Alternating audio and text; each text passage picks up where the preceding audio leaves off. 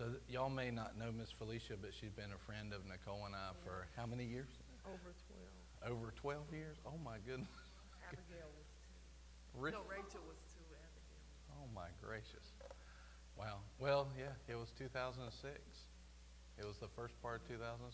So that's been 13 years now. Amen. And Miss Felicia has pastored a church and ministered.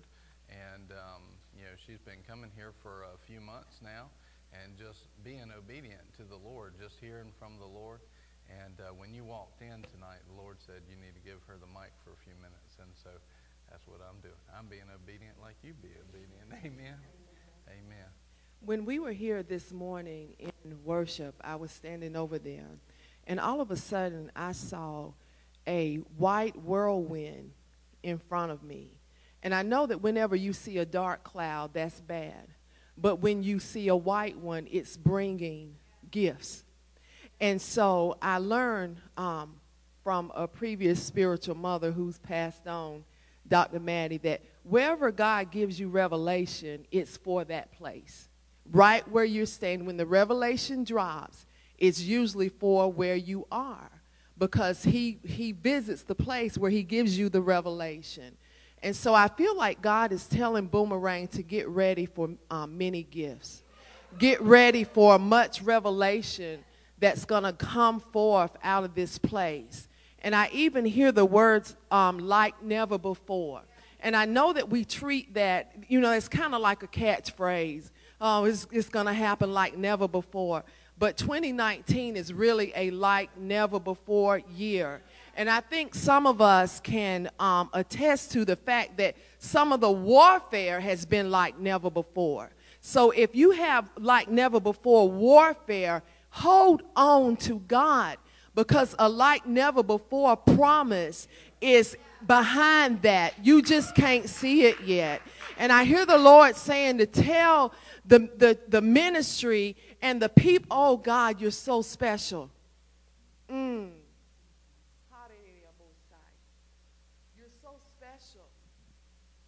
You're so, he just stopped me. I knew what I was going to say, and then I forgot. You're so special to God.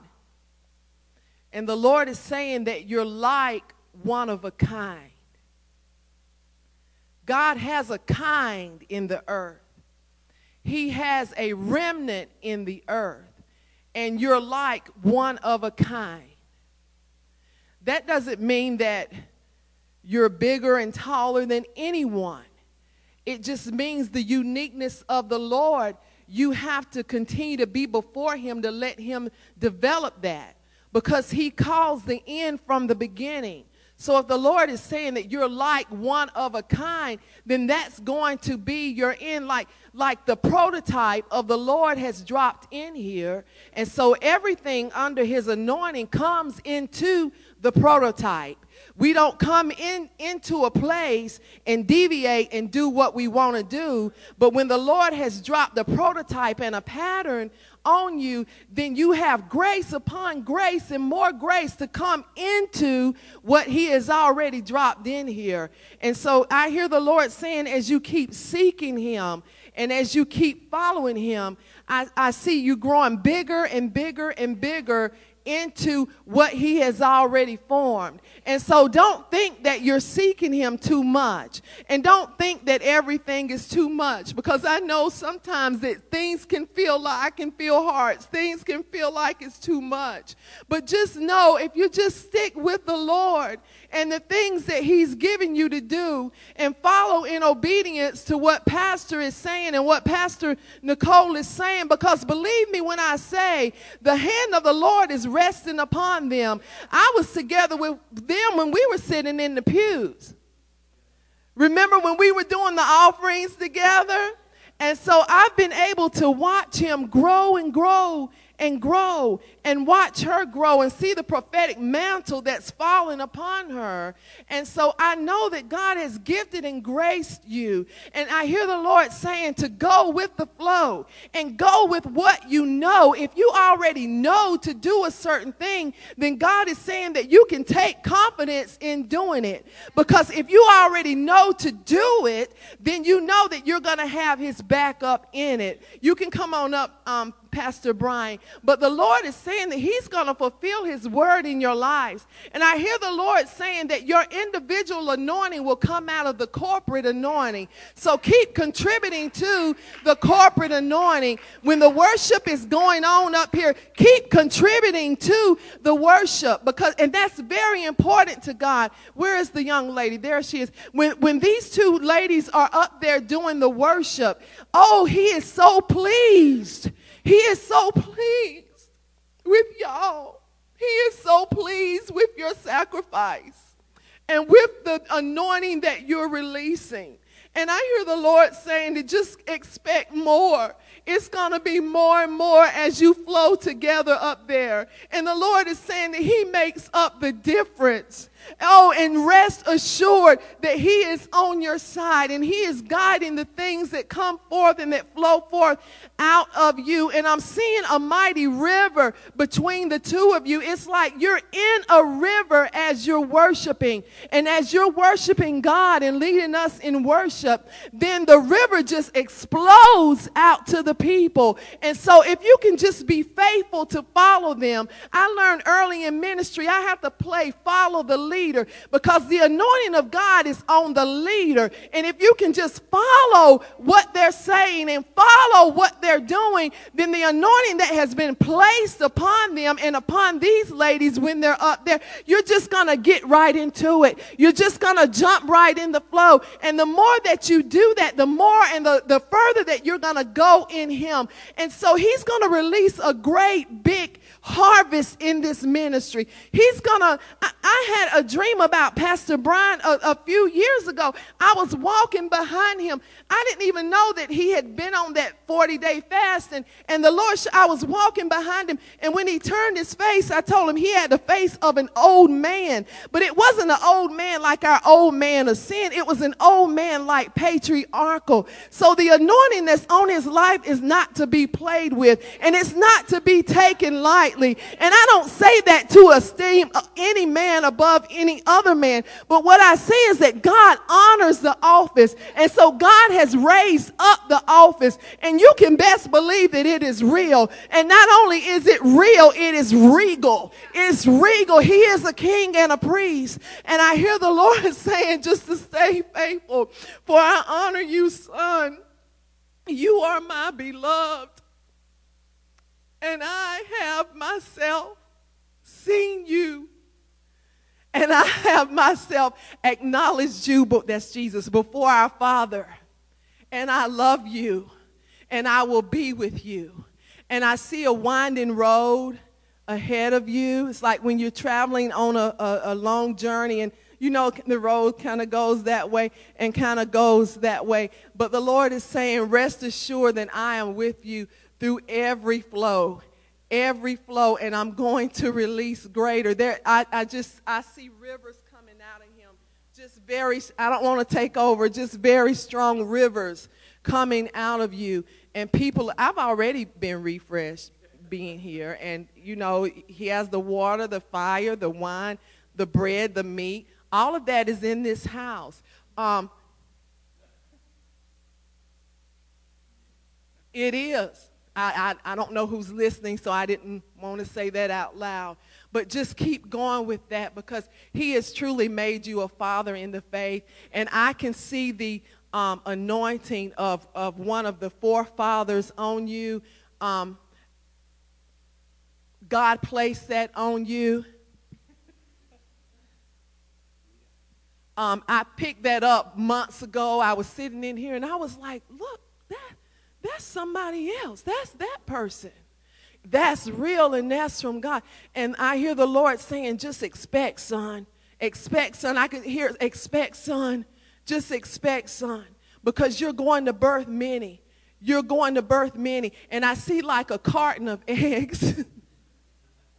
And just as a chicken, delivers all those eggs, when it seems like things are not going as fast as you want them to be, the Lord is saying, just know you're sitting on it and you're hatching it.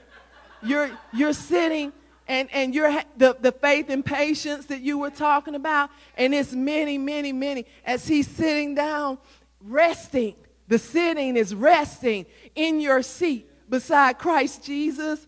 And you're hatching, and it's coming forth. And the reason why he's saying I saw an egg carton is because it is to be delivered. It is not just to stay in Albemarle, but it is to be delivered, prepared out to the people. And I know that you know this, but God comes with a word to reassure. But I just want to remind you of that whirlwind I saw in front of me this morning while we were worshiping. You want to get caught up in it. You want to be under the opening of it. You want to stay where that is. Don't get out where it's so dry that you can't feel the wind of the Spirit. If you ever feel like that, then hurry back into worship. Don't let the enemy get away with nothing. I've been through so many trials. It's enough to take a person out of here. But I learned if I could just get to the place of worship. He said, daughter, rest in my glory. If I can just get to that place of glory, I know the Lord is going to start taking all that stuff away. And so he is so faithful to do it. And he always does it. He's never left me wanting or lacking. And so just stay right there. Stay right there. And don't back up. Don't stagnate. Before I came to church this morning, I heard that old song by Keith Moore where he said, oh, Lord, you got to keep pressing on until the battle is won. I've got the victory living inside of me. I've got the greater one who has overcome. This ain't no time to turn back. There is no room to be slack. You've got to keep pressing on until your battle is won. And so never give the enemy an inch. Don't even trust him about anything. He's so deceptive. He almost gets me to trust him. He almost just like Paul, Agrippa told Paul, you almost convinced me to be a Christian. He almost gets us to trust him, but don't trust him. He's an expert. We're not he's an expert deceiver. So don't be condemned. We're not experts when he's lying in our ears, but we have the expert on the inside of us, the Ancient of Days. Hallelujah. The Father of everything, the Father of lights and everything that is good. The Lord is saying he's going to push you more and more and more. How would you, not what you think, but what do you believe the Holy Ghost is saying about that whirlwind? What is it? What does it mean? I saw things coming out of it. Even now I see gift boxes. I see like gold boxes with gift ribbon on it. And the gifts, I'm hearing the gifts in manifestation. I'm seeing Bibles fall out, revelation of the word. Being passed out into Boomerang and into the ministry. And It's coming out. Yeah, amen. That's good. That's all I'm seeing. Amen. Glory to God. Love you, Love you too. Tell her what you whispered to me so she's clear. Tell her those two things that you told me so she hears it. She was in order. Some things you say publicly and some things you don't. And Jesus did that in his ministry. He didn't share everything. He said, to you is given to know the secrets, right? To you is given to know. So in other words, he spoke in parables. He spoke how people would understand. But then he explained a lot of things to his disciple. There's something to be said about fellowship and relationship and people that are close with you. And she was in order to do that. The two things that she told me were good. It was good that you didn't say them publicly. But I just wanted you to know that because not everybody is being around spiritual moves and know what to do there. But you notice even with Jesus that he didn't go into every room with everybody. when it came down to business and something important needed to happen, they needed supernatural power of God, he generally took 2 or 3 guys with him, basically, Peter, James, and John, and moved into that room, and he kicked everybody else out. And those were the guys that were the closest to him. Those were the guys that were believing in him, and they were backing him up in faith. They were backing him up, and then he'd explain things to them. There's an order, but it's interesting that the Lord brings it up that way, because what we're talking about tonight is being in Jesus. In other words, it's through fellowship that special things are shared.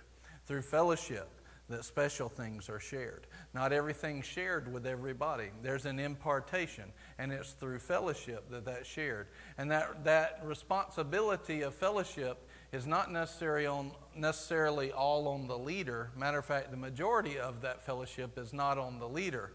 Remember Elijah and Elisha? Elijah was leaving, and Elijah even told Elisha, go on now. Like telling the dog to go back to the house.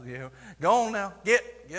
And he told Elisha that, and Elisha said, no, I'm not leaving you. I will not leave you. I will not. And he said, finally, he realized he was speaking with the resolve, and he said, well, then what do you want? And he said, I want the double portion. He said, if you see me when I go. See, he still had opportunity to leave there, but Elisha said, no, I won't leave you.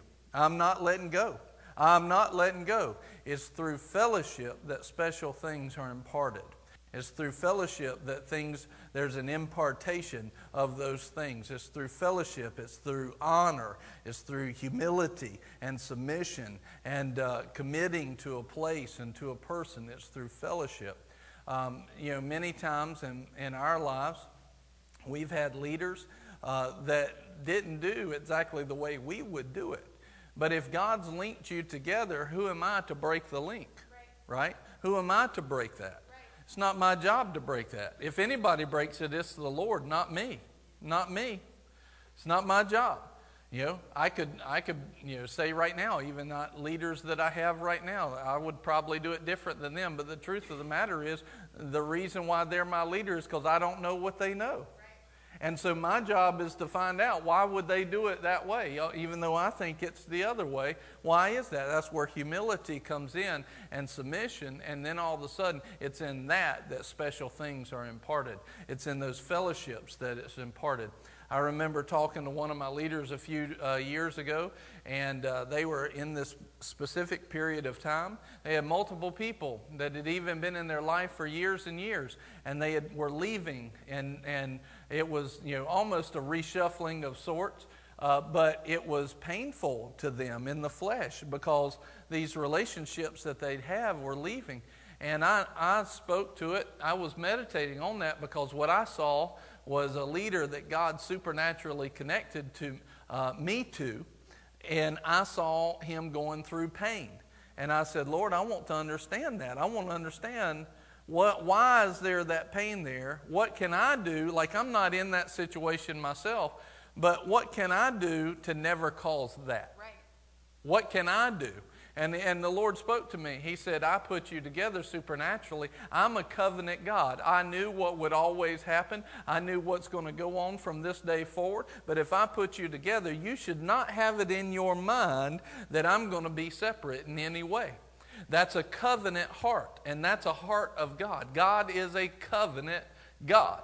And when you understand that, you start to see that our job is to make connections and not let go. And when God places us and plants us, even in a ministry, for the most part, that should never change. It should never go away. Why? Because there's covenant there. And so even after that, I've seen people, even my leaders, that like they did something, I'm like, I don't know that I would have done it that way. I would say it goes the other way.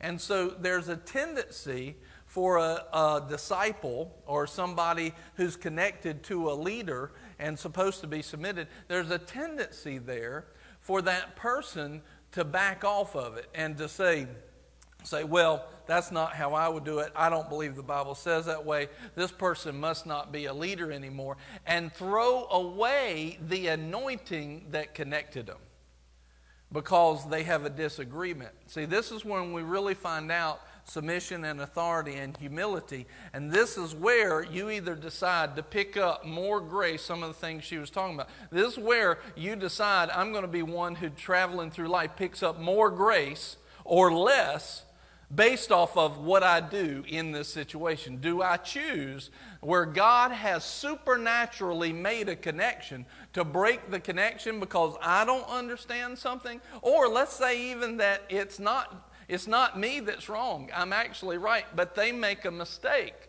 And all of a sudden I'm going to break the connection because they made a mistake. Praise God, God doesn't think that way towards us, or we'd be in a jam, wouldn't we? Because I made plenty, right? So it's one of those things where God's a covenant heart, and even if they make a mistake, He wants you to stay in that place. And if we're so mature, then we lift them up and we start praying for them. But one of the first things we do is connect with them and pray for them. We communicate with them. We don't just, come here, Paul. So let's say that Paul and I are connected, and he sees something that I do that he doesn't like, right? And then all of a sudden he sees something that I don't like. Well, let's say that he doesn't talk to me about it, right? He doesn't communicate. Well, then you got to ask yourself the question, is there actual healthy relationship there? If he's not communicating, the answer is no. Now, as a leader, I can cause that. As a leader, my responsibility in our leadership training, you'll hear us talk about safe harbor. I've got to prepare safe harbor, which means that he knows he can come talk to me about something that might be a little tense, but I'm not going to judge him wrongly because of that. I want to hear what's important to him, right? And our leader is the one who facilitates that. And a leader is the one who creates that, and they carry the responsibility for safe harbor. But let's say that a leader doesn't create that. Does that absolve him of the responsibility of communicating it? No. He still has, as the disciple, the responsibility to keep the connection. Because the connection is not as much in the leader's hand as it is in the disciple's hands. You want to see that in the Bible? How about this? Doesn't God want all men to be joined to Him through the saving knowledge of Christ? And yet not all men will. Whose job is it to come and connect? It's the disciple, right? And so we start to see that the responsibility of the connection is on the disciple, not the discipler, right? Not the mentor, not the teacher, right? It's on the disciple. So they carry that responsibility for connection. And so, but let's say that he doesn't do that. Well, guess what? As soon as he doesn't communicate that, truth be told, even though we're close, there's a wall here that you can't see. And so what happens? As there's a division here, there's a wedge. And if that continues to go, even though we may be heading in kind of the same direction, that wedge, you keep walking it out, and it gets further and further and further. And then all of a sudden, the leader's going, man, why are they over there? And then the disciples going, man, why am I so far? Why do I feel so disconnected? And it's because back then there wasn't communication. And that's when what you have, I don't know who this is for, and it may be for all of us, but it's specific, because I definitely wasn't going to talk about this. This is where a leader is always receptive and open, yes. Right? They have to be open. I see many leaders who they'll burn bridges at this point. Well, they deceived me, they cussed me out, they did this, they did that, and they'll burn bridges. That is not the heart of God. God is a covenant God. God is a covenant God. And at that moment, they'll burn bridges. Leaders will. No, a leader's job is to keep that bridge open. No matter what. No matter if Paul got so deceived that now he's cussing me out and talking to people about me, my job is to love on him so that if he ever gets to the place where he decides, you know what, I need to reconnect to what God has done, a phone call, a message, and the door is open, and all of a sudden, you know, you're sitting right back there, and you're right back where you need to be, and that connection is there again, and you can walk together again. You know, how can two walk together unless they agree, right? Write the vision and make it plain. In other words, we've got to have agreement, and that takes communication. Communication brings us into a common unity, and that unity is where God commands the blessing. And the Word says this, that we are to strive for unity. In our house, in our church, we are to strive for unity. We are to strive for unity. In other words, we've got to make this a focus of who we are and what we're up to. Because when we get unified, we become a force the devil can't do nothing about. How many people would like to be undefeatable? Would you like to be undefeatable? There's a way to do it. Get in unity. Get in unity. Undefeatable. You can't be beat. Undefeatable. But see, we've lived in a world that teaches us so much that, well, you're you and you just got to look out for yourself. No, I got to look out for the things of God. I got to look out for what He thinks is important. And He said unity is important. That doesn't mean that unity is not that we all agree on something. Unity is a unified purpose and vision and direction and do whatever it takes to stay connected. That's what unity is. Whatever it takes to stay connected. Whatever it takes to stay connected. Whatever it takes.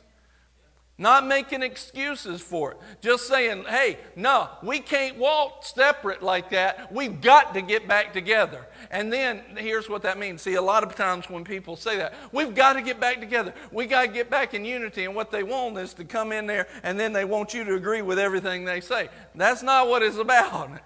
It's about coming together, going back to that Word, finding out what the foundation stone is, what the foundation says in that Word, coming together on that, on a ground that cannot be shaken, and then walking forward on that. That's what it's about. Not what you think, not what I think, but what does God think? And then we're going to go do that. We're going to do that. What's the Word say? What's the Word say? What's the Word say? What's the Word say? What's the Word say? That's got to be our standard, right? It's got to be our standard. Got to be our standard. One time we were talking about, just in marriages, what's the standard? What should be the standard that we rule our house by? Well, one person's raised this way, one person's raised that way. What's the standard? Because here's the thing, the standard, it can fall one direction or the other based off of who was raised in what way. The standard has to be the Word. And when you come together on the Word as the standard, now you come into unity. Right. Now you come into that place. That has to be the standard. If somebody wants to talk and discuss something, one of the first things I establish with them is what's the standard. Because if the standard's not the Word, we might as well not even talk, because that's got to be the standard. It's got to be the standard of living. It's got to be, or else we'll never have unity. We'll never see the vision. It's got to be the standard. It's got to be. And so we've got to communicate, but it's got to be on that standard, right? Amen. And if we don't get on that standard, we're always going to be shaken. Everything is always going to be shaken. Everything's always going to be in the wrong place if we don't get on the foundation of the Word, right? We've got to be in that standard. Well, things are given in those relationships. Things are given in those relationships, in that fellowship. Think about it, all through the Bible, the things that were passed down from one person to the next. And what did it come through? It came through relationships, through fellowship, right? We see this. We literally saw it from God to Adam, right? And then we see that blessing passed from Adam to Seth. Then it goes on down. You see it passed on to Noah, and then from Noah to his son.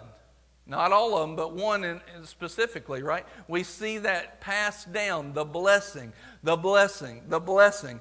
Then we see that blessing on Melchizedek to Abraham, Abraham to Isaac, Isaac to Jacob, Jacob to all of his sons, right? You see the blessing, Elijah to Elisha, right? Jesus to Peter and James and John specifically, right? You see the blessing. Paul to Timothy, right? Stir up the gift by the laying on of my hands. It's through fellowship. There's things in your life that will be easy if the fellowships in your life are godly. There's things in your life that will be easy if the fellowships in your life are godly. We've got to make sure that those are right. We've got to make sure that they're the right ones. We've got to make sure that we don't break them or let the enemy come in and try to, drive a wedge in there. If you think about it, have you ever been trying to drive a wedge in anything? It's like if you can't get the edge of that wedge in there, you're just going to be struggling. But as soon as you get just the nth degree of that wedge in there, it's over. It's over. Now, praise God, He has mercy on us because we've all had some wedges that have been in our relationships. And praise God, the mercy of God's empowered us to get those out. But what God's doing in those relationships is trying to get something to us, an impartation. He's trying to get an anointing in our life, a gift in our life to make it easy. And the devil's trying to drive a wedge constantly. The moment you think you got this licked is the moment you're setting yourself up for a few months down the road. He's never going to let up off of this because he knows the power of unity. Look in the upper room. What happened? They were unified. Look in all of Acts. What happened? They were unified. They had one purpose, one vision, the heart and the mind of Christ, and they were unified. And the blessing of God was commanded in that place.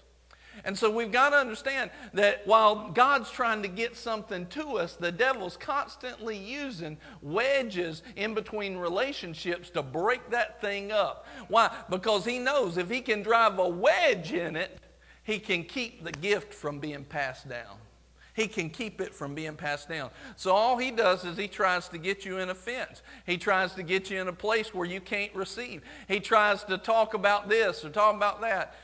God knows, praise God, I don't know what everybody thinks about me at some point in the fellowship. I'm glad I don't know it all, but I've heard enough of it that it's like, oh my gracious. The devil did you know that the devil is a liar? He's the father of them. And can you believe the devil would lie to you about the relationships in your life? Can you believe that? It's true. How many people ever fell for it? Don't raise your hands. I wasn't looking. Don't just think about it. I'll raise mine. How many people have ever fell for it? Man, I have. And it messed me up. And most of the time you'll go through, and if you could actually see the truth, like if you could see in the spirit and actually see what really happened, it wasn't that way at all. Right. Straight up lie from the pit of hell, and we fell for it. Literally watched this happen one time. Some of you have heard this story, some of you haven't. In our old building, it was early on when we had first gotten there. I remember I was standing up front. I saw this happen. I didn't realize what was going on at the time, but I found out the story later. I was standing up front and watching. It was like people coming in before service and everything. And I saw this one person come through the door over there. And I saw when they come in, and I saw their friend over here. And this person over here looked at their friend looked at them, the friend at the door waved and smiled, and the friend over here turned away. Yeah. I heard the And the friend over here at the door, it went something like this in their head. What is their problem? What's going on with them? What's their problem? They saw me and didn't even wave.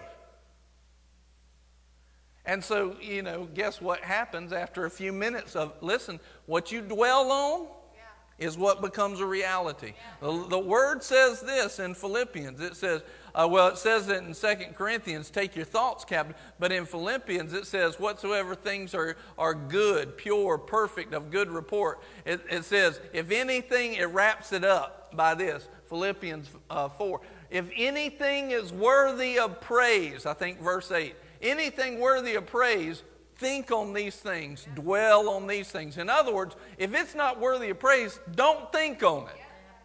Don't think on it. And over in 2 Corinthians 10, it says, look, the weapons of our warfare are not carnal. And then it tells us, you've got to take every thought captive that tries to present itself as lofty or higher than the truths of God. So sure enough, this person didn't do that. Now, and what are they thinking 5 minutes later? That thought that they didn't take captive. Now, was that worthy of praise? Oh man, my friend, they saw me. Is that worthy of praise? No. Should they have thought another thing about it? No. If they'd have followed biblical principle, never been an issue. But they were still young and growing. I know y'all never been there. You were born mature when you came out of the womb. I know, but this person was. They were, they went through normal human life, right? And so then all of a sudden, they didn't take those thoughts captive. And about that time, guess what was on them in about 5 minutes? Offense. Maybe about 30 seconds. But anyway, they were wearing it like a coat. Right? That's going to make for great video. So then, this person over here, here's the problem. You know, when that person looked over here and this person was looking at them, the only problem is, have you ever been looking at something but not really looking at something? That's what they were doing. They didn't even see them. It was a complete lie, fabrication, lie from the devil, from the pit of hell. This person didn't even see them. Didn't even see them. But here's what they did see. 5 minutes later, the offense on their friend, acting like they're holier than thou, stuck up. And this person went, what is wrong with them? Now they're believing the lie. They're not taking the thought captive. So both of them basically circled each other all day. The other one's going, and they're both mad at each other until over nothing. A simple miscommunication. I thought I knew something, and it didn't happen. How many things is the devil doing that to us in our lives? How many times, how about this? How many times, like used to, we didn't have the internet. We didn't have WebMD. But yeah, it's true. Like, I'm sorry, Barrett. It happened. Yeah, it was this one time in ancient history, there was no computers and no internet. Yeah. And so anyway, we didn't have WebMD, right? Which I think I've been there one time. If you start coming down with something, do not go to WebMD and try to figure out what's going on in your life. Because the devil, you're going to be like, I'm going to die. That's what you'll come away with. That's what the lie that'll be thrown. And you don't have to go and try and figure out. Listen, what the devil's trying to lie to you about, don't help him out. Right? Don't help him out. He'll get it to you. He'll try to anyway. And you'll have to deny it. It'll be tempting enough as is. Don't help him. Right? Don't help him.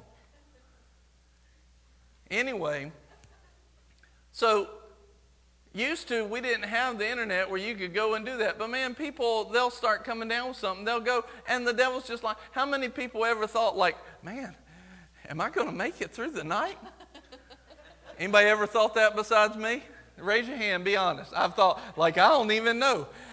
Look at all the people who wasn't sure if they'd make it through the night, and yet here you are sitting here. He's a liar. He's a liar. And the father of them. Don't listen to his mess. He's trying to disconnect you from the truth. The word says this, that God preached the gospel, the good news beforehand to Abraham, saying, through you, all the nations would be blessed. In other words, through your relationships with people, the blessing of God would flow. Through your relationships and your fellowship, the blessings of God would flow. And so don't throw it away. do you think that Jesus is immune to this type of stuff? He is not immune to it. He just has made the right choices. But as a leader, do you think that he's immune to the attacks on his disciples? Judas. How many times does Jesus get the blame for doing bad stuff in the world? Well, God, you could have protected me. He already did. It's your move. You could have believed him. But yet, well, God could have protected me. He's sovereign. He can do whatever he wants to do, and he let this happen to me. No, he let you choose what you were going to believe. Because he wasn't making a robot. In other words, he let you choose to be in love. And yet, what's the devil doing? He's trying to throw a wedge in between the relationship between you and the Son of God. It's God's fault now? Let me tell you something. God's a good God, and he's a loving Father.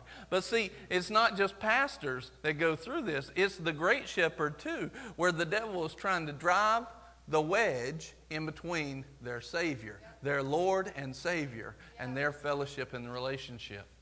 Guess how else he does this? I've fallen prey to this before. How about this?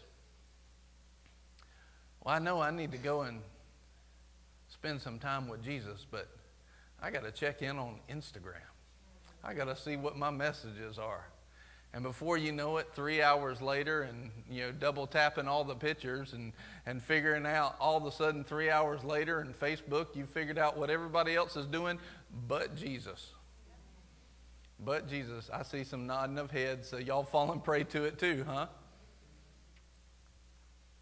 And it's like, okay, well, I'll do it tomorrow.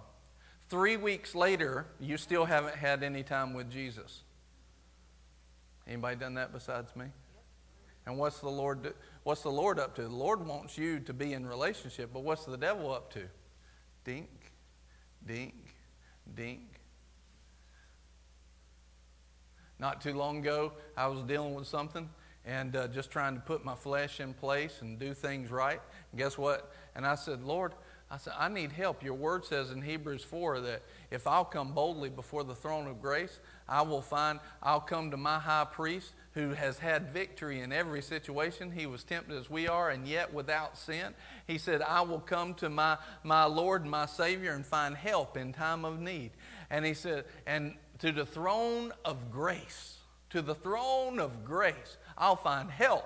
Lord, I need help. And this is what he said to me. He said, you had help. In those morning times that you overlooked and you were sitting there in Instagram, your help was in your time with me and you overlooked it. Dang it. Whoops. I can tell that's never happened to y'all, but it was my story, my failure. You had help. You had help. But I meant to get with you. Not based on intentions. Fruit. Production. Fruit. Production. Fruit. Guess what happens? If we have the fruit of time with Jesus, we have the fruit of a life overflowing. The devil's looking to drive a wedge any way that he can. If he can get you mad at Jesus or just get you not to hang out with him. And all of a sudden the impartation that we need is missing. And when we need the protection, when we need the blessing, when we need the word. Well, Lord, man shall not live by bread alone, but by every word that proceeds out of the mouth of God. Give me a word, give me a word. And if he did answer us in that moment, many times he would say, it was there at Holy Spirit service the day you didn't go. It was there on Sunday morning. You couldn't get it on the internet. You needed to be there. It was imparted by the laying on of hands this time, and you missed it.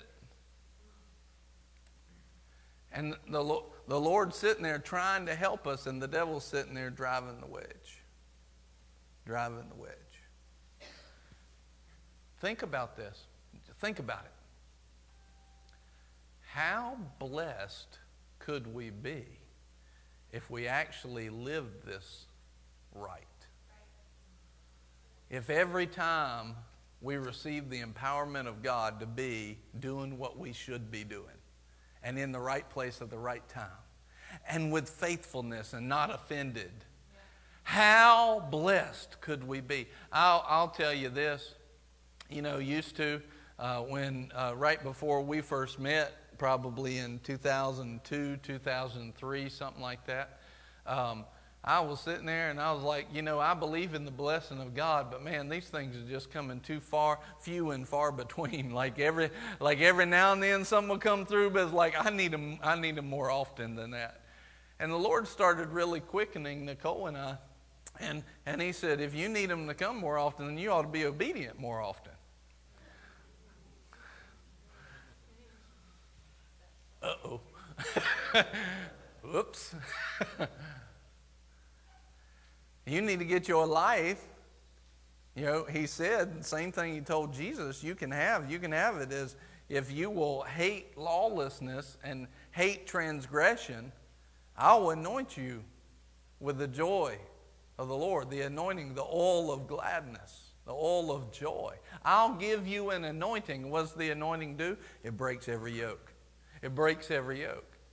I'll anoint you. But look, it's not the willing that eats the good of the land. It's not the obedient that eats the good of the land. It's the willing and obedient. In other words, not only am I obedient, but I want to. In other words, I've got to not only take the action, but I've got to take the responsibility to work on my heart. Well, I did what Pastor said. I don't know why. I don't know why he told me to do this. Doesn't he know? You might have been obedient, but were you willing? You might have been obedient, but were you willing? Were your hands in the right place and your feet in the right place, but your heart and mind were not? That's not the person that eats the good of the land. Or maybe your heart's right. Oh, yeah, I'll do it. I'd love to. And, whatever you need from me, Lord, I'll do it. I was going to, but I forgot. I was willing, but not obedient. It's not eating the good of the land. Willing and obedient. We take time to have the responsibility to do what He tells us to do and want to. This comes back, you know what it comes back to? Us working on us. And not just going through life like, well, I'm paying my bills and I'm doing good. No, listen, God wants you moving in abundance. If He told you you can move in abundance, you can move in abundance. Right. But you don't get to abundance simply by just sitting back and letting it, being lazy with your faith like we talked about this morning. We need inhabitation. Right. But to have inhabitation, we got to put together some things right. We got to put our flesh down and we got to start saying no to the flesh and yes to God on a repeated basis. Or we don't get to benefit from a God whirlwind. You don't get to benefit from that if we're lazy with those things and if we're not obedient and willing. You don't get to. You've got to get to the place where you start walking it on a regular basis. Well, we took that word and we said, Lord, start working on us. Whatever it needs that you need to fix. You ever heard somebody say this? You ever heard somebody say, well, I know patience is a virtue, but I ain't praying for patience because you pray for patience and all hell will break loose. Right? You ever heard anybody say it? I've heard preachers say it. Have you lost your mind? You better pray for patience because you're going to pay for it one way or the other. You might as well get it over with and learn some. Right? You might as well get it over and learn something because that patience, it'll produce a fruit in your life. As you start walking out there. So we basically took to the Lord and we said, Lord, whatever you got to correct in us, correct it. As fast as we can be corrected, correct us. As fast as we can do it. Because you know, if God just came down and showed you all that was wrong with you, you'd probably fall apart at the seams.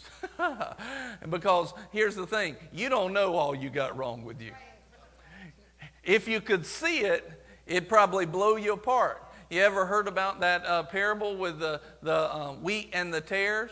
You know, one of the things it shows you there is he says, hey, do you want us to go remove these trash plants from the wheat, from the one that produces fruit? He says, no, let them grow up together, because if you pulled up the trash plants, it'd pull up some of the good fruit too. See, here's the thing. In other words, one of the things you see in that parable is this, is that if the Lord came in there and he just fixed everything, he showed you everything that you needed to fix all at one time, you'd be like Nicole. I heard her talking the other day to somebody.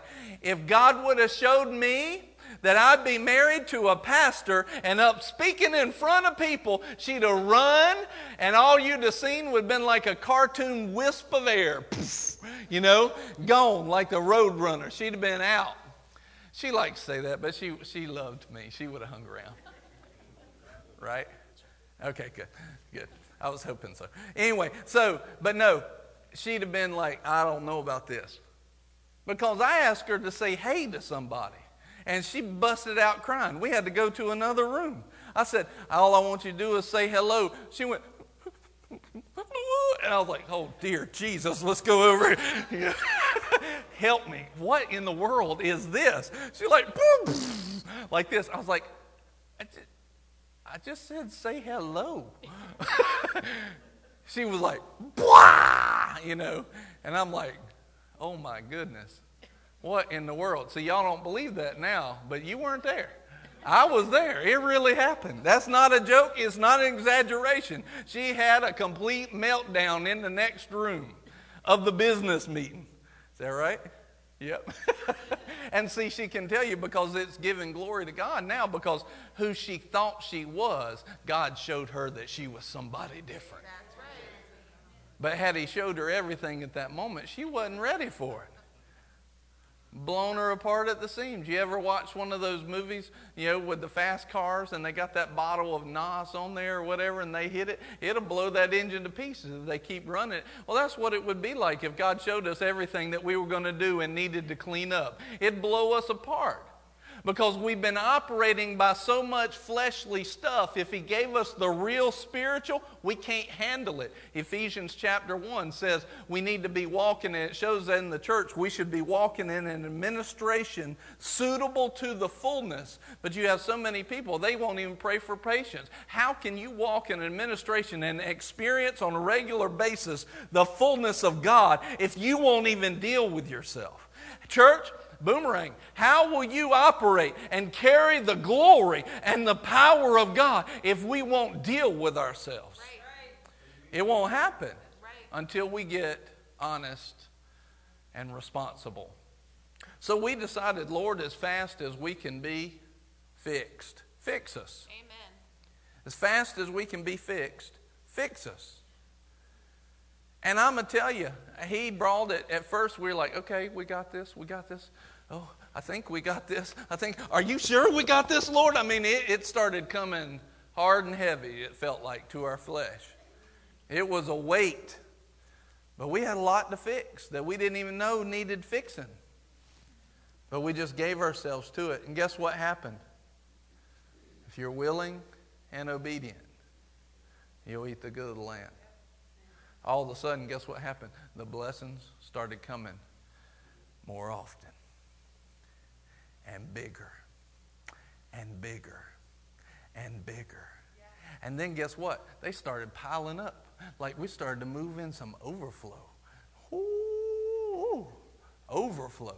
Like we had more than enough. Like he's El Shaddai. More than enough. He supplies all our need. You know, like the song. Like it was for real, not just a song. It started manifesting. The blessings started to pile up. They started to pile up. And today they're piling up more than they ever had before. And they'll continue. Why? Because we'll continue putting down the flesh and giving ourselves to the correction of God, giving ourselves to that place. Let's put up Hebrews 12:11. Hebrews 12:11. Love this verse. Hadn't talked about it in a while. I do love it. There was a time when I wouldn't have loved it. Yeah, I love this verse. All discipline for the moment seems to not be joyful, but sorrowful. Not some discipline. Not every now and then. Now he's talking to the flesh because your spirit's like, yeah, if you're born again for real, your spirit man is renewed and your spirit's like, yeah, bring it on. But your flesh, it's not as enthusiastic about it. Your flesh is like, I don't want it. And the Holy Spirit's like, but you need it. But your flesh is like, I don't want it. I don't want it. But you've got to say, no, it doesn't matter what you want. All discipline for the moment seems not to be joyful, but sorrowful. Notice that it says seems. It's going to be how it seems. It's going to be that it seems to not be joyful. But let me just ask you something. The Word promises us that He disciplines those that He loves. Does He love you? Yes. Is He ever going to stop? Nope. At what point then is He going to stop disciplining you? Nope. Sorry, flesh. Sorry. Guess what else? You got a pastor that actually brings this stuff up? Yep. He loves you too. He loves you too.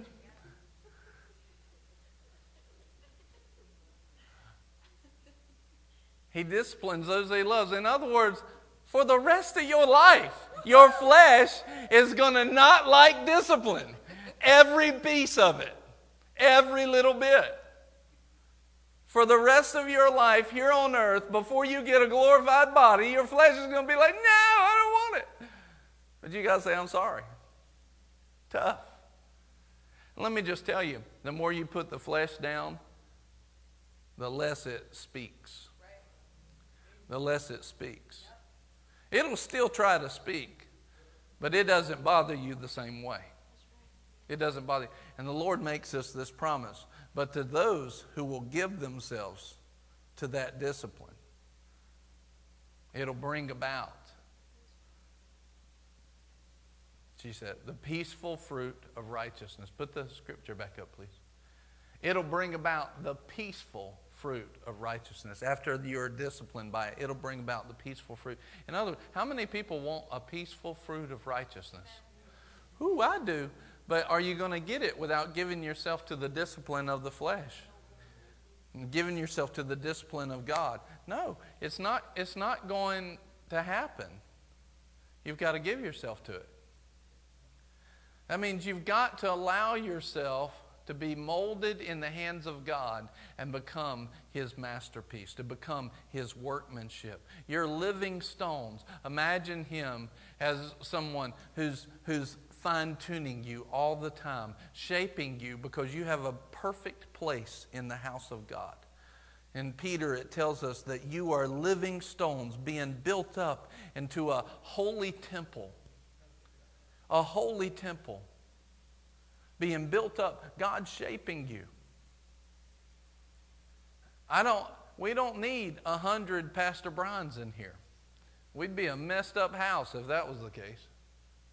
We don't need 50 Jessicas and 25 Debs. No, we need one of each kind. Each one is a beautiful masterpiece created and shaped by God. Perfect. Now, that doesn't mean that you get to hold on to the fleshly side of you. Well, I'm just being me. I'm just being real. No, you're being belligerent and rebellious, and it's your flesh, not your spirit man talking. But every spirit is made into the workmanship of God, and it's designed to be a living stone that God Himself says, I choose you, and you are choice and precious, and I have installed you, inserted you, planted you into my house that I'm building. And when we'll give ourselves to the discipline of the Lord, we'll be shaped perfectly. There'll be no gaps. Yep. No gaps and no mortar needed. Amen. Because God is a perfect master builder. He's a master. He's a craftsman. But we have to give ourselves to that. See, here's the thing. I can give myself to that, but I can't give you.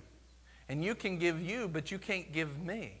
But if each one of us will give ourselves, all of a sudden God can do something awesome. Each one of us can do that. Let me show you where it starts. For my first scripture of the night, that was so much fun for me.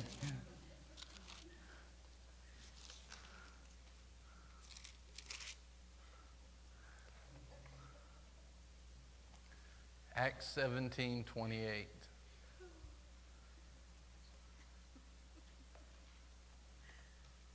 The Lord has taken me to this right now. And it's not just for now. It's just what He's got me on right now. But it's literally an every day, every hour, every second piece of our life. But we've got to focus on it and let it become who we are. This is not just a one-time thing. It's an all-the-time thing. But we've got to have time where we learn it and give ourselves to it. And this is what He's got me on right now. For in Him, Lord, for in you, Jesus, in you,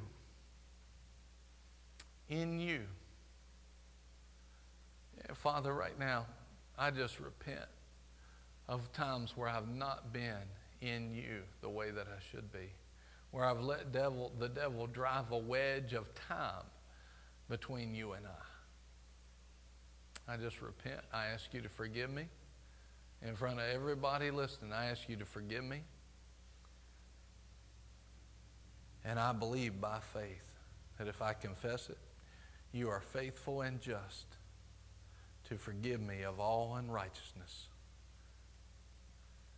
and cleanse me from all ungodliness. This has to be our heart. Lord, there's nothing else I need more in my life than to be in you, in fellowship with you, in time with you. I've got to walk in fellowship with you. We must walk in fellowship with you all the time. So, Lord, we move, we purpose ourselves, we're intentional to get in fellowship with you, Jesus, and to never leave it again. To never leave it. Because in you we live and move and have our being. Just let the Holy Spirit minister to you right now.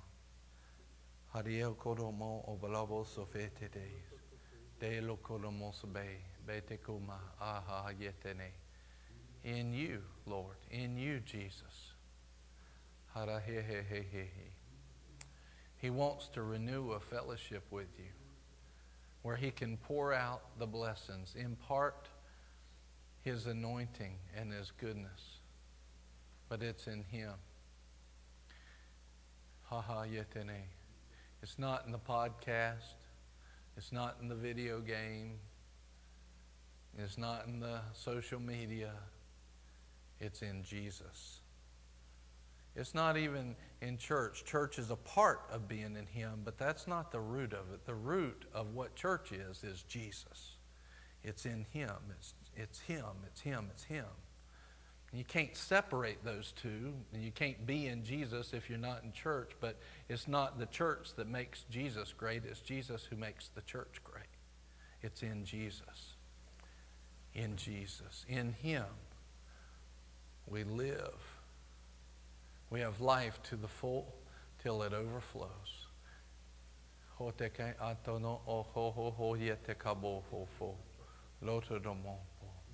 In Jesus.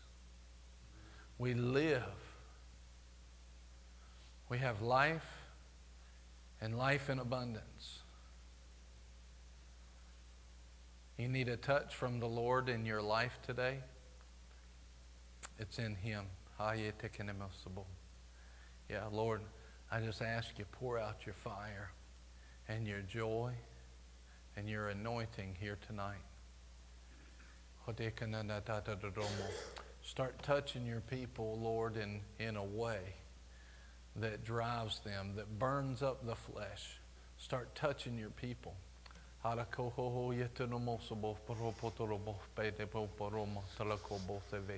In Him, in Jesus' name.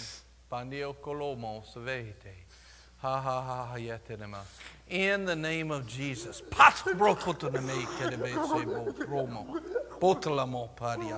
Yeah.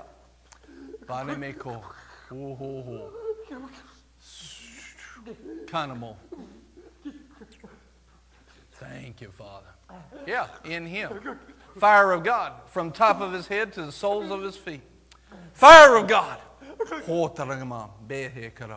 Burn every bit of the flesh in the name of Jesus. Daklono.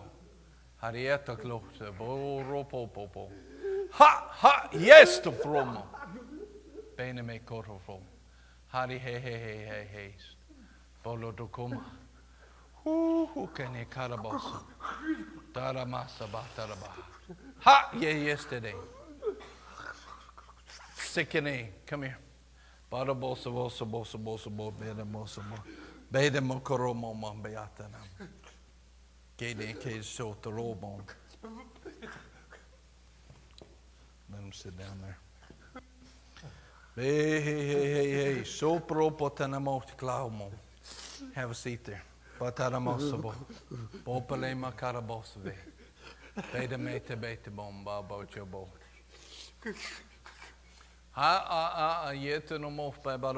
Stand over there. Harie sheketene bototoromon. Ha. Haro yete. What do you want? What do you want?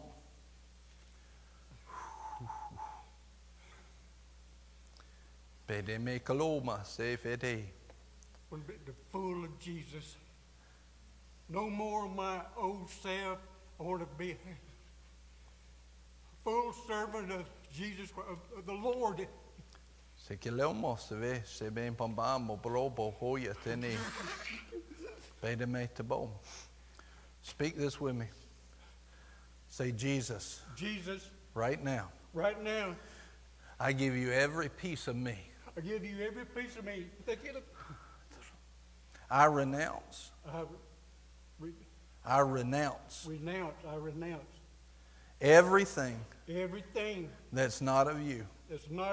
Every spirit, every doctrine of devil, doctrine of devils.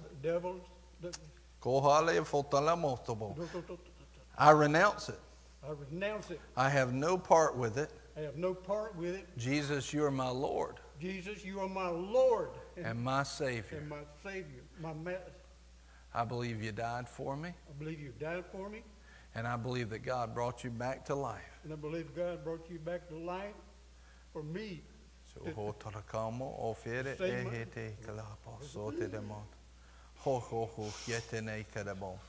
Now, Batalen kanomos be the baseball single bo ramo space today.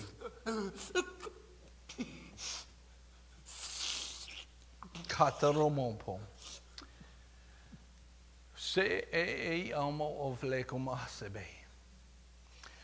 So baromo. Every demonic force that has tried to hold him in his power be removed now in Jesus' name. Peace be to this body. Declare, peace be in the name of Jesus. Peace and grace. Nehelo to matarama taramaya te debete kelo autonomoso. Behe te kuvrabo. Thank you, Father. Peace and grace. Now just pray this with me. Say, Jesus. Jesus. Just lift your hands. Jesus, Jesus, I ask you, I ask you baptize me to baptize me in the Holy Ghost in the Holy Ghost and fire. and fire, And I receive it and now. I receive it now. I renounce I renounce a spirit of religion a spirit of religion and holding me back that'll hold me back from everything from everything God's called me to be. God's called me to be. That spirit of religion The spirit of religion has no part with me has no part with me from this day from this day forevermore. forevermore. In Jesus' name. In Jesus' name.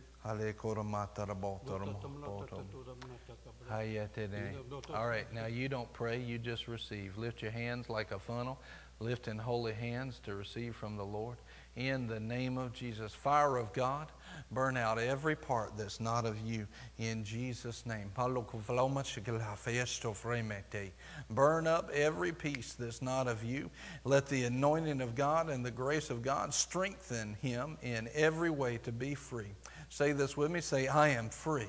I am free. Completely whole Completely whole. from this day forward. This day forward. In the name of Jesus. In the name of Fire of God. Fire of God.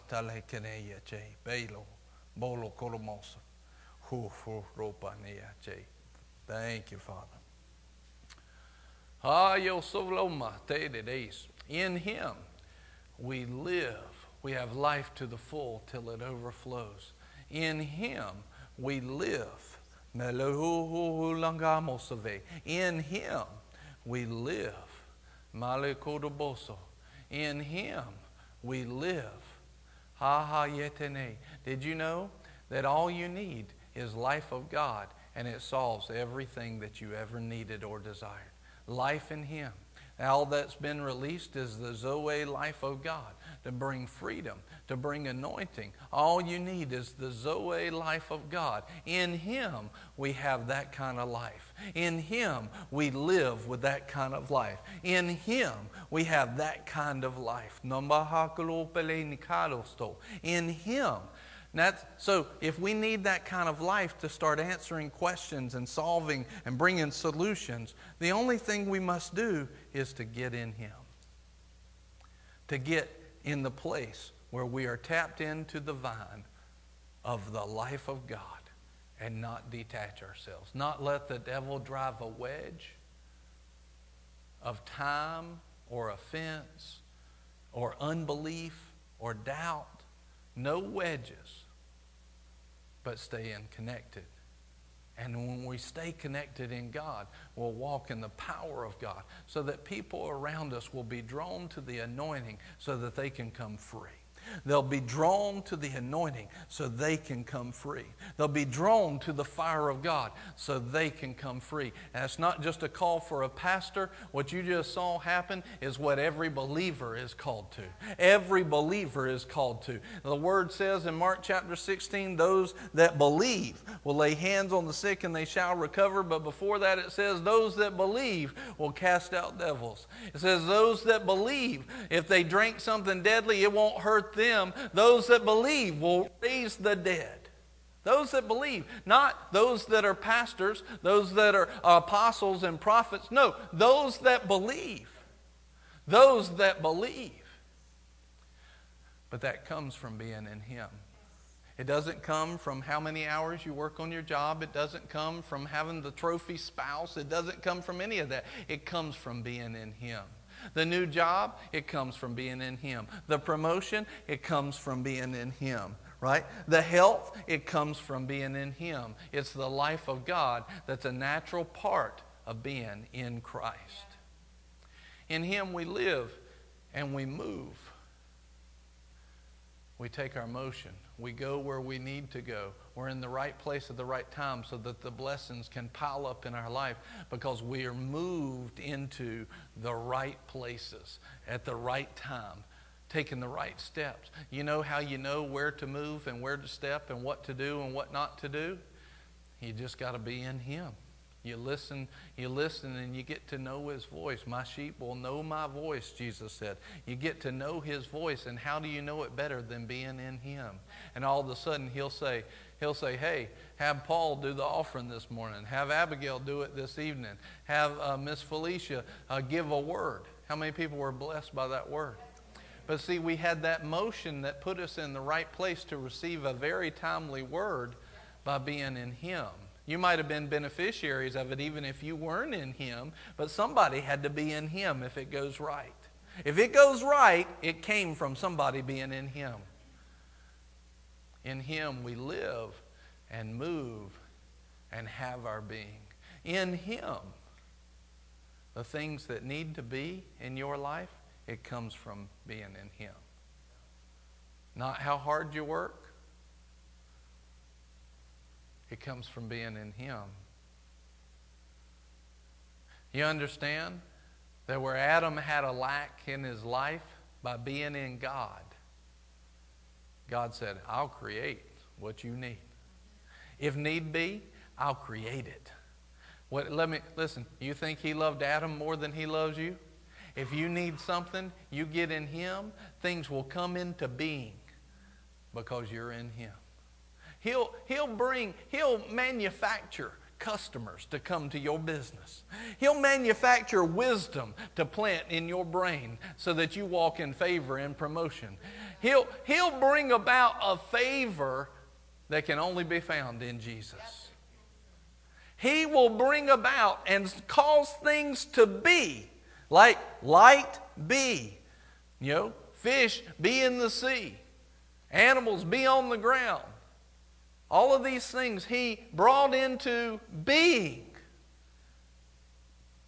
But it's in Him we live. We have life to the full till it overflows. In Him we move. We have our motion. We're in the right place at the right time, doing the right thing because we're in Him, in fellowship with Him. It's the blessing. And in Him we have our being. He causes things to be in our lives. He brings things into being, and He creates them in Him. It's all in Him. But it's not something I can do for you, and it's not something you can do for me. You have to make up your own mind that I will be in Him. You want to stay free? You want to stay free and never go back? Get in Him. You want to stay free and never go back? Be completely healed, completely whole? Get in Jesus. Get in Him. Get in Him. Get in Him. Get in Him. It's the key. Get in Him. Get in Him. It's the key. Get in Him. Yeah. Amen? Glory to God. Let's just pray in the Holy Ghost for a minute.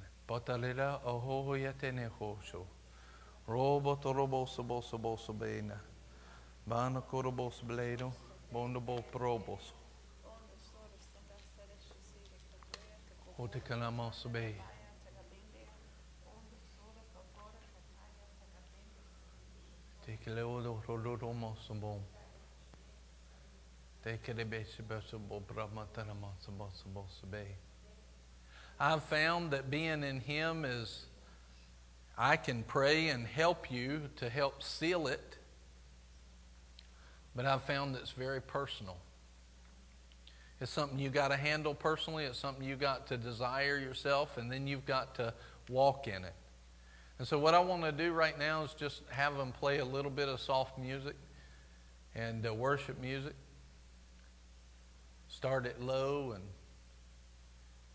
and I just for a few minutes, doesn't have to take long, doesn't have to take short, we'll just be led for a few minutes and spend some time in Him.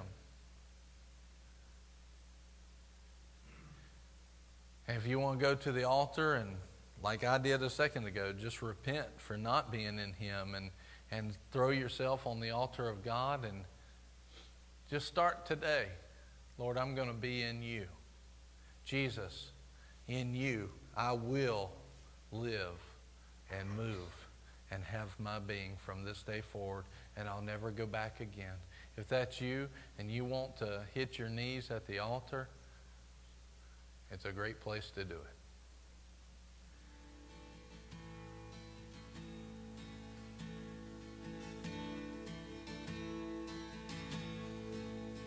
And Let's just spend a few minutes in Him.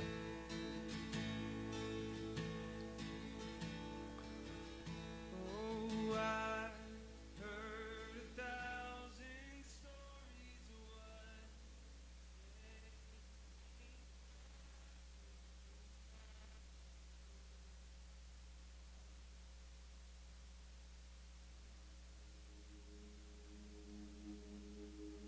may we never lose our wonder.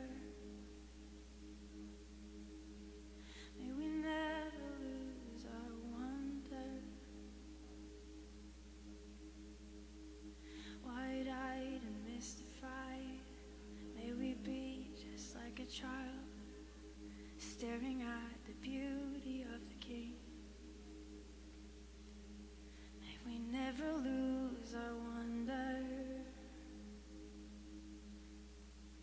May we never lose our wonder.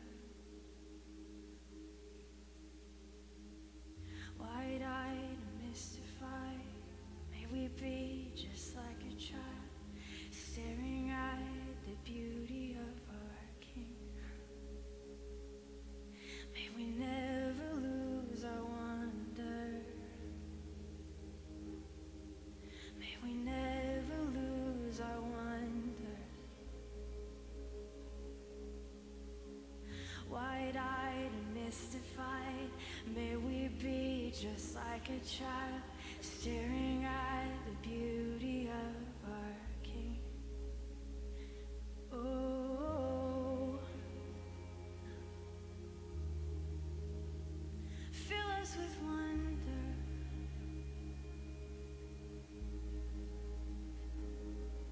May we never lose our wonder. May we never lose our wonder. Wide-eyed and mystified, may we be just like a child, staring at the beauty of our King. 'Cause you are beautiful in all your ways, King of kings. You are beautiful in all your ways. Oh, yes, you are beautiful in all your ways. Just close your eyes. Just close your eyes and sing it. You are beautiful in all your ways. Open the eyes of our heart to see you, God. May we never lose our wonder. Just sing that over yourself. Always remember, May we never lose our wonder. the only person that would ever keep you out of relationship with Jesus Wide-eyed, is the devil. mystified, It's never going to come from God. He's always going to be moving you into relationship. If there's any draw to not move into Him, that's the enemy of your soul. It's never God. Because everything of Him is in Christ. Wide-eyed and mystified, may we be just like a child, staring at the beauty of our King. You are beautiful. 'Cause you are beautiful in all your ways. Oh, you are. Yes, you are. Yes, you are.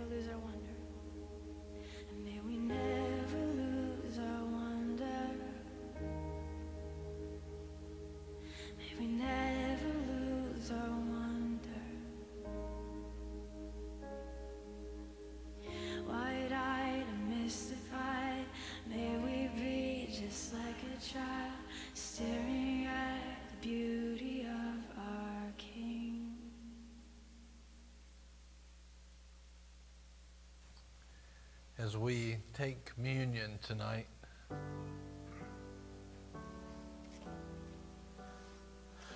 Let's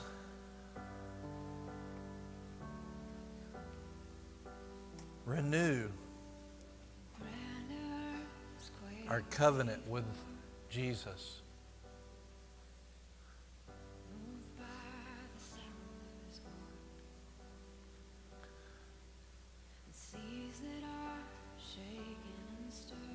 Let's renew our being in Him.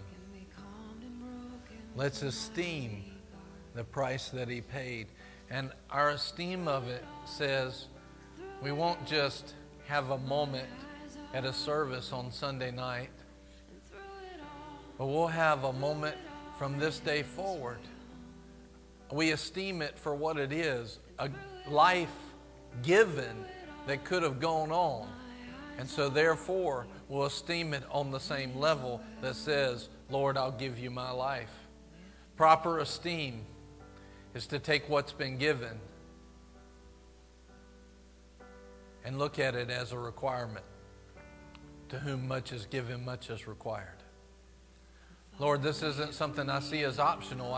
Giving of myself, it's not optional. It's who I am. It's who I will be from this day forward. My life for your life. I'm giving it to you. Not because you made me, but because I want to. Because Jesus, I love you. I love you, what you've done for me. I love what you've done for others. I love the love that you are, the character, the nature, the perfection of God's goodness, His absolute love. I love that you are a good, good Father. I love that you have my best interest in mind. I love that you're setting me free, that you're bringing life to the full until it overflows in me, that you're moving me in the right places, that you're creating for me whatever it is I need. But even more than all of the tangible things, I love you for you.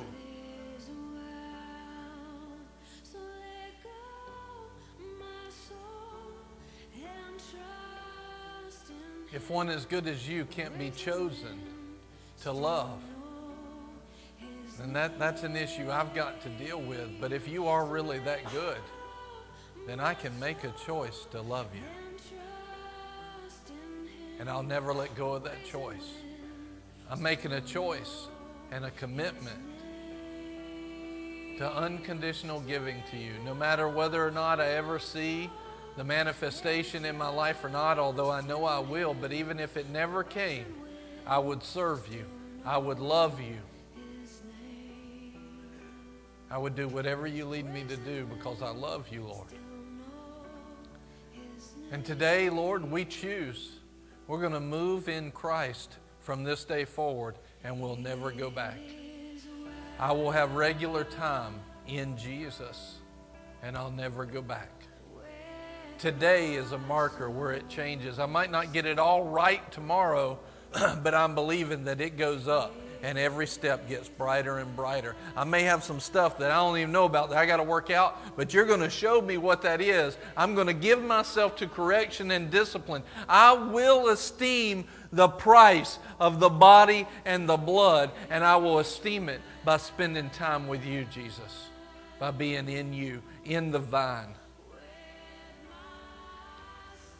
Father, we recognize and we remember the body that you took stripes on, that you allowed to be nailed to a cross, that you allowed to be broken for us,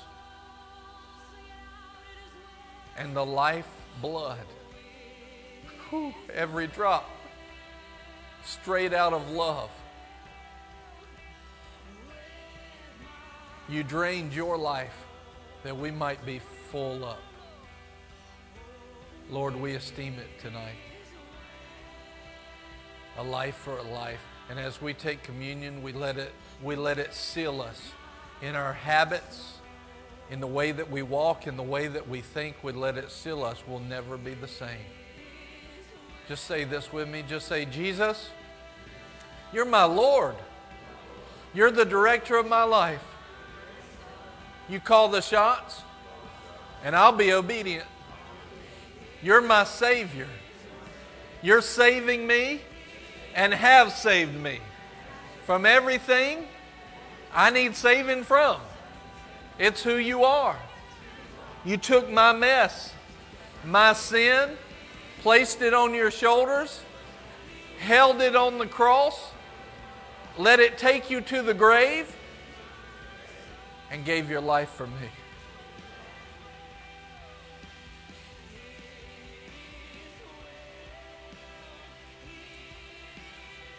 And then God brought you back to life.